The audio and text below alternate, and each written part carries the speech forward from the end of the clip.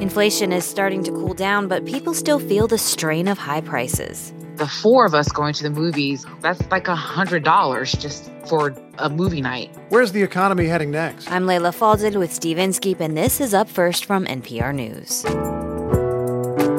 Donald Trump is now free to return to Facebook and Instagram. Both banned him after he tried to overturn a Democratic election. Why did they change their minds? This story also centers on social media. A parent told lawmakers about her 14-year-old son.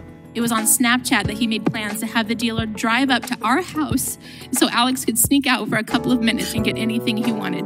Is Snapchat responsible for the drug deal after which the teenager died? Stay with us. We've got the news you need to start your day.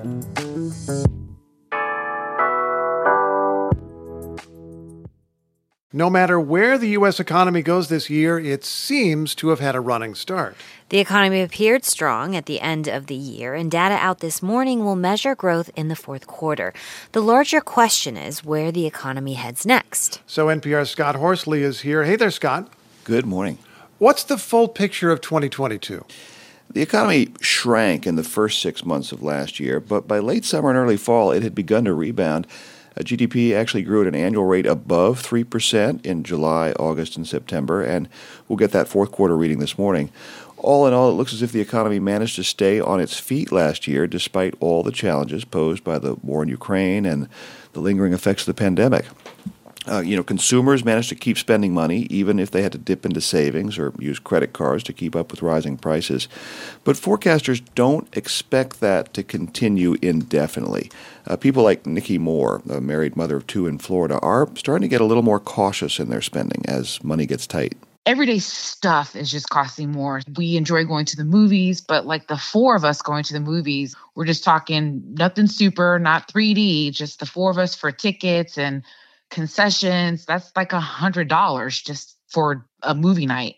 Last year, Moore and her husband splurged on a 10th anniversary trip to Canada. But looking ahead to her son's upcoming spring break, she's planning to stay closer to home. Maybe she says she'll just take a trip to the local zoo. Now, that will mean a smaller credit card bill, but you multiply that by families across the country, and it also puts a dent in economic growth because, of course, consumer spending is such a big driver of the economy. Well, is there already widespread evidence of that kind of cautious spending? It is starting to show up in some of the data. Retail sales, for example, were down in November and December during the typically busy holiday season. We'll get a more complete picture of consumer spending tomorrow, but there are definitely signs that high prices are starting to have an effect on people's shopping habits. Dan Usher works for a company in Iowa that makes discount cereal.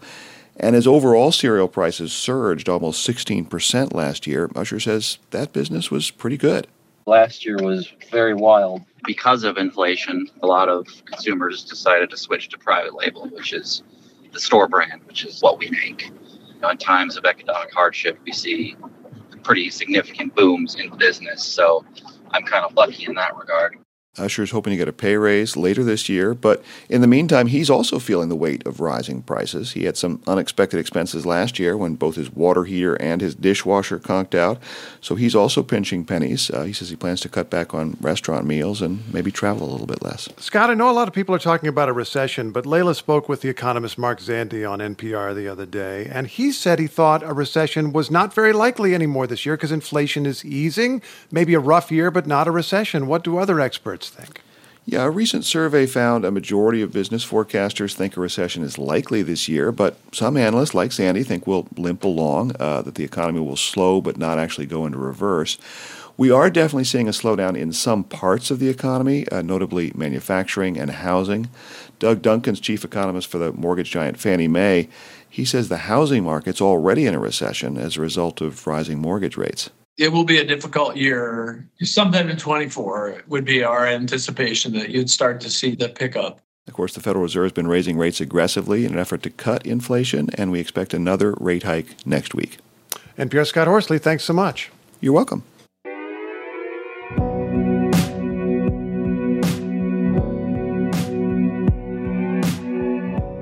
Okay, the next time Donald Trump takes a selfie, he may, if he chooses, post it on Instagram. Yeah, he can also use Facebook if he likes to, comment on your mother-in-law's family news.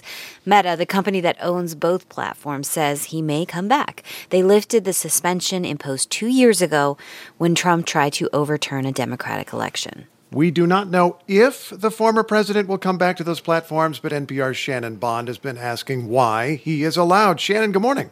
Good morning, Steve. What is Meta's reasoning? Well, essentially, it says time has passed, things are different. Immediately after the Capitol insurrection, Meta thought the risk that Trump would incite more violence was just too high to let him keep posting. And remember, this wasn't just a move from Facebook and Instagram. He was also kicked off of Twitter and YouTube and Snapchat. It was really this unprecedented and controversial wave. But then Facebook said it would reconsider its ban after 2 years, and that time is up. The company says it's gone through this process, reviewing its own policies and the larger environment, including how the midterm elections went. And it says it thinks the risk to public safety has, quote, sufficiently receded. Facebook says it believes people should be able to hear what politicians have to say.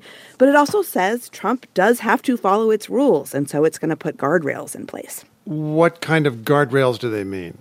Well, because of what happened in large part on January 6th, Facebook has created a new set of policies specifically for public figures in times of civil unrest and violence. And that means if Trump continues to break the rules, he could face up to another 2-year suspension. And given just how high profile he is, these previous violations, Meta says they're going to watch very closely what he posts, even content that might be, borderline. There might be a lot of people posting opinions about this decision regarding Donald Trump. Yes. I mean, this is a decision that, like the decision to suspend him in the first place, is very controversial. He has been, since being kicked off of mainstream social media, he's been posting on his own website, Truth Social, posts false claims of election fraud, QAnon conspiracy theories. And so Democratic politicians and civil rights organizations and advocacy groups are pointing to that and saying it shows he is still a big risk to public safety. Some also say this sets a dangerous precedent around the world. There are far-right authoritarian leaders who look to Trump and how he uses social media as a model. Trump, meanwhile, is taking a victory lap on Truth Social. He says this should never happen again to a sitting president. But the next question is, will he actually use Facebook again once he gets his account back in the coming weeks? He was allowed back on Twitter back in November, but he has not been posting there. He's stuck to Truth Social. Well, help me understand in this changing social media landscape, is it a powerful tool for a politician to be on Facebook at this point, or to be denied it for that matter? Yeah, I mean, Facebook, it does not probably have the clout it did when Trump was banned. Things have changed. But what it's very important for is fundraising. And, right, Trump is running for president again in 2024. That is going to be a really critical channel. In fact, his campaign formally petitioned Facebook to let him back on. And I think no matter how much he talks up Truth Social, which he helped create and financially backs, there he has just a fraction of the reach he has on Facebook and Twitter. So it's hard to imagine there wouldn't be a very strong pull for him to return to these bigger platforms. NPR's Shannon Bond has enormous reach here on this platform. Shannon, thank you so much. Thanks, Steve.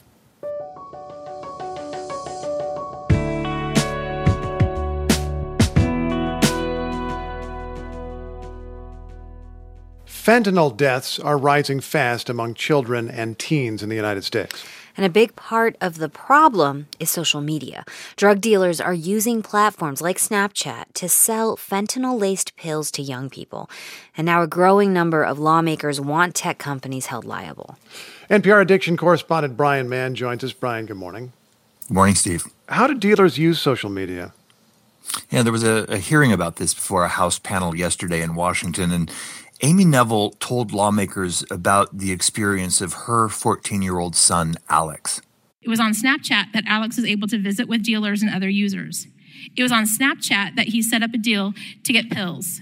It was on Snapchat that he made plans to have the dealer drive up to our house so Alex could sneak out for a couple of minutes one night and get anything he wanted.